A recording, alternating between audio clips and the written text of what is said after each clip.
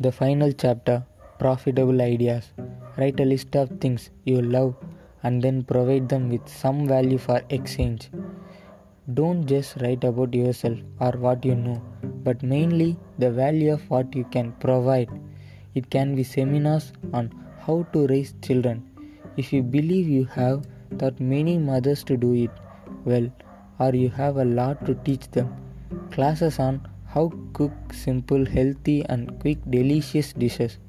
Classes on how to manage a family, how to behave at work with the boss and maintain a job or get promoted, etc. You can think about a huge amount of things and you don't even need a write book about it. In fact, you can make much more quick money with the seminar and private classes than with books. Knowledge has value, and that's why people taking training courses and research for coaches in the most diversified areas. Think about what you talk the most, what you love to do, how you occupy your free time, and transform it into a valuable product for a seminar, an online course, one-on-one, a training class, etc. You can offer it online, open a class in a school at weekends or in a gym. Use your resources and search for opportunities.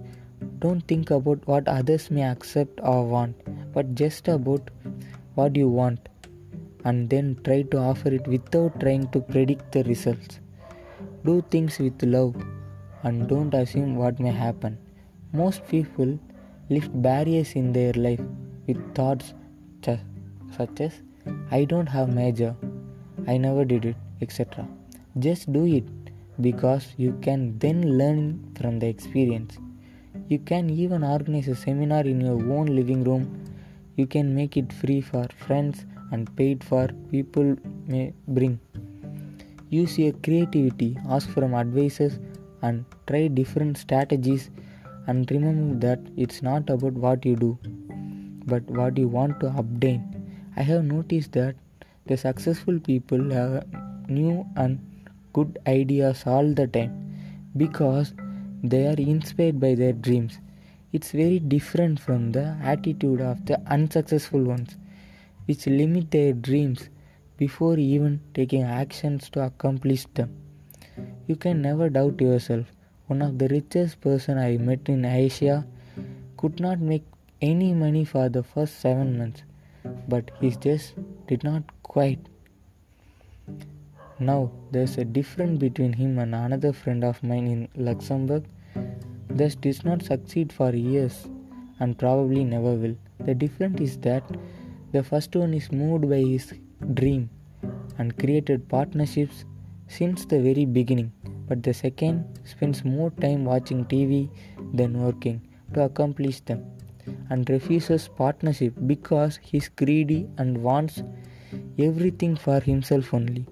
Don't be afraid to ask for help. Don't be greedy. Money will come if you are on the right track, and if not, there's always time to adjust the path or the driver.